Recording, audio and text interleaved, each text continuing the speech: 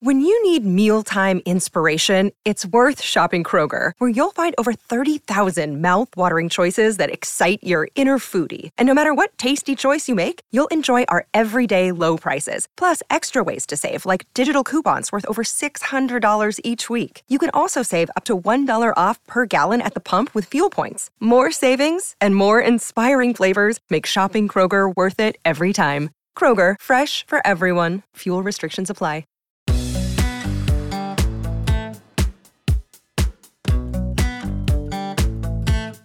In today's culture, we talk a lot about heart health, gut health, and mental health.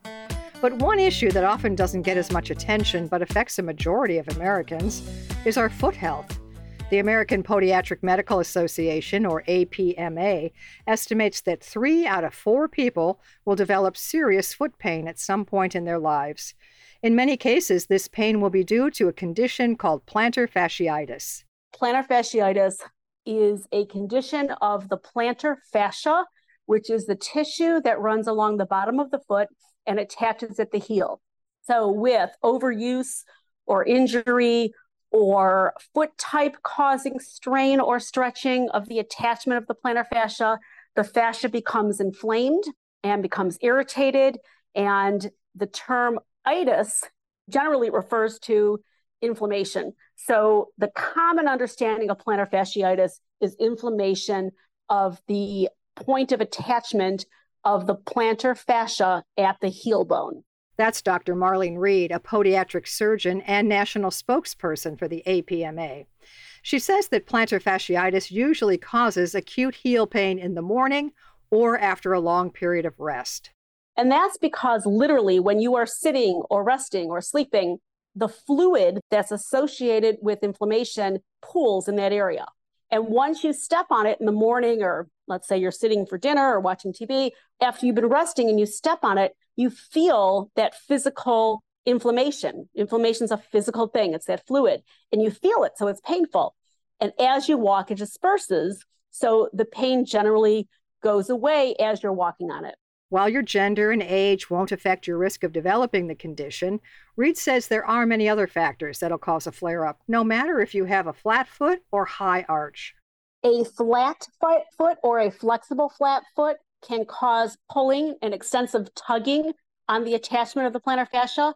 However, a high arch foot can cause strain and also can cause friction and pulling of the attachment. So either foot type can cause problems with the plantar fascia. Weight is a big factor, especially weight gain. So it's not uncommon to have pregnant women having problems with their plantar fascia. When it comes to healing plantar fasciitis, Reed takes her patients through different levels of treatment. The first step is to get them into shoes that have a stable heel. And I'm talking about the back of the heel. It's called the heel counter. Wearing a shoe with a stable, firm heel counter morning to night. Literally, when you wake up in the morning, you put the shoe on. When you go to bed, you take it off. And the reason for that is that the heel needs to be stable in order to allow the plantar fascia not to strain or to stretch or to become inflamed. So in order to get stability in the heel, you need to get stability from morning to night. Usually, this is achieved through wearing sneakers. But Reed says there are dress shoe options for people who work in an office. So if someone's working and they can't wear a sneaker, as long as they're wearing a shoe that has a very firm heel counter, we're controlling the heel. In addition to the shoe, I have them use a heel cup, which I dispense from my office. And there are different types of heel cups.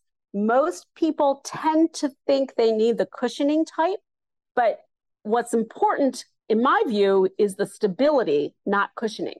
So I add a heel cup that gives more stability to the back of the shoe. Wearing a stable shoe with a heel cup will help you keep from further irritating the plantar fascia. But the final piece of the puzzle requires consistent stretches you can do at home. Most of the stretching that I start with is a manual stretch, where they literally take their foot in their hands and pull the foot up so the toes are pointed to the knee, stretching at the ankle, and then pulling the toes inward towards the ankle, stretching at the ball of the foot. The plantar fascia go through multiple stages of recovery, but sometimes the process can get stuck before the condition's fully healed. When this happens, the plantar fasciitis evolves from an acute issue to a more chronic disorder. And what can happen then is you can get scar tissue and you can get buildup of cells that don't finish their healing process. And that is what chronic tendon or chronic soft tissue issues come from. That's where they come from, because the tissue hasn't fully healed itself and it turns into scar tissue in essence. So that scar tissue can also be painful. So chronic plantar fasciitis, or really the term is plantar fasciosis, is the chronic state where the healing has not fully completed its cycle and the pain is different. Instead of just having pain in the morning, like with acute plantar fasciitis, people who have plantar fasciosis experience a deeper pain all throughout the day. The standard avenue of treatment to fix the chronic condition used to be surgery, though very few people would end up needing such a drastic approach. Doctors make a small incision and partially cut the fascia to loosen the tension. However, Reed says the procedure comes with its own risks that have made other treatment options more appealing. So while it's still being done at times in certain instances, I like to avoid it because, as I said, you can develop problems from that surgery that are a little more common than some other types of surgeries. So I try to avoid surgery. Now what we do is we offer our patients a variety of regenerative types of medicine. Regenerative medicine gives your body the resources it needs to heal itself. While the most well-known approach at the moment is stem cell injections, there are many different methods doctors use. In my practice, what we used to use is shockwave, high-energy shockwave, which worked great. It required anesthesia. Patients really had to be knocked out in order to deliver the full dose of energy. And it worked so well that insurances stopped covering it. It was being used for all categories of heel pain when really it was meant to be for that final 5% that didn't resolve with more conservative treatments. So there are different things that we use. And in my practice, I use amniotic injections and I use radiofrequency. These treatments change the chronically unhealed tissue into tissue that's newly injured in order to re-stimulate the healing process. Thankfully, there are steps you can take to make sure your plantar fasciitis never becomes chronic. If you have an arch that's outside of the normal range, Reed advises to buy support that helps correct the issue. So a normal foot goes through a range of motions to produce gait. Gait is the word that's used for walking.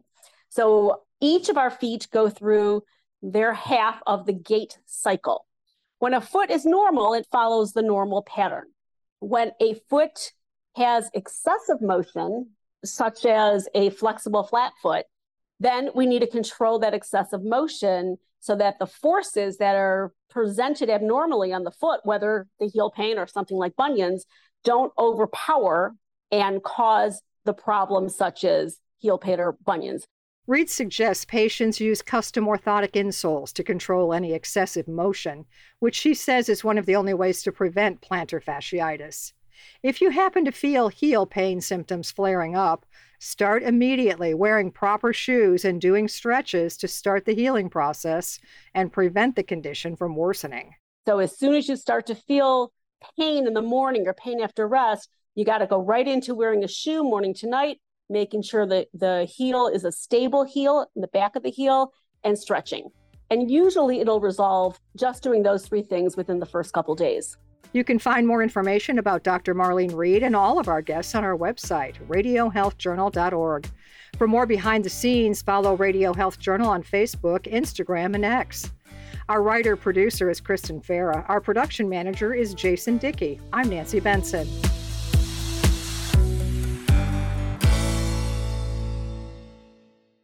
Coming up next week on Radio Health Journal. So what may work for you perfectly for 1 year, 3 years, 13 years, you could wake up the next day and it feels like it has no effect on your body at all. How to deal with an invisible illness. Then what to do when nature destroys our habitat. We have animals committing manslaughter, home invasion, breaking and entering, trespassing, jaywalking, vandalism. You know, they're just animals being animals. All that and more on Radio Health Journal. I'm Elizabeth Westfield, host of Radio Health Journal. If you enjoy listening to Radio Health Journal, you'll also like our sister show, Viewpoints, which covers a wide array of topics from education to history to the environment. Here's a preview of what they're covering this week on Viewpoints. You can even filter down to the level of the kinds of bags that you like, so grocery bags or bread bags. And all of that is representative of the food that happens to be surplus in the marketplace that you live in. Discounted mystery bags of food? Sign me up. Then it's everything from not being able to read a newspaper article to not being able to understand a job instruction manual or a credit card agreement or a lease agreement. Why we're failing students when it comes to reading in America. I'm Marty Peterson. And I'm Gary Price. These stories in depth this week on your public affairs magazine, Viewpoints.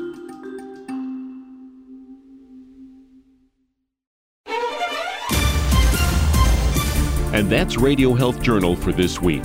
Follow us on Twitter, Facebook, and Instagram to learn more. And check Apple Podcasts, Google Play, and Spotify for a library of past programs. Plus, you'll always find previous segments and information about our guests at radiohealthjournal.org. Join us again next week for another edition of Radio Health Journal.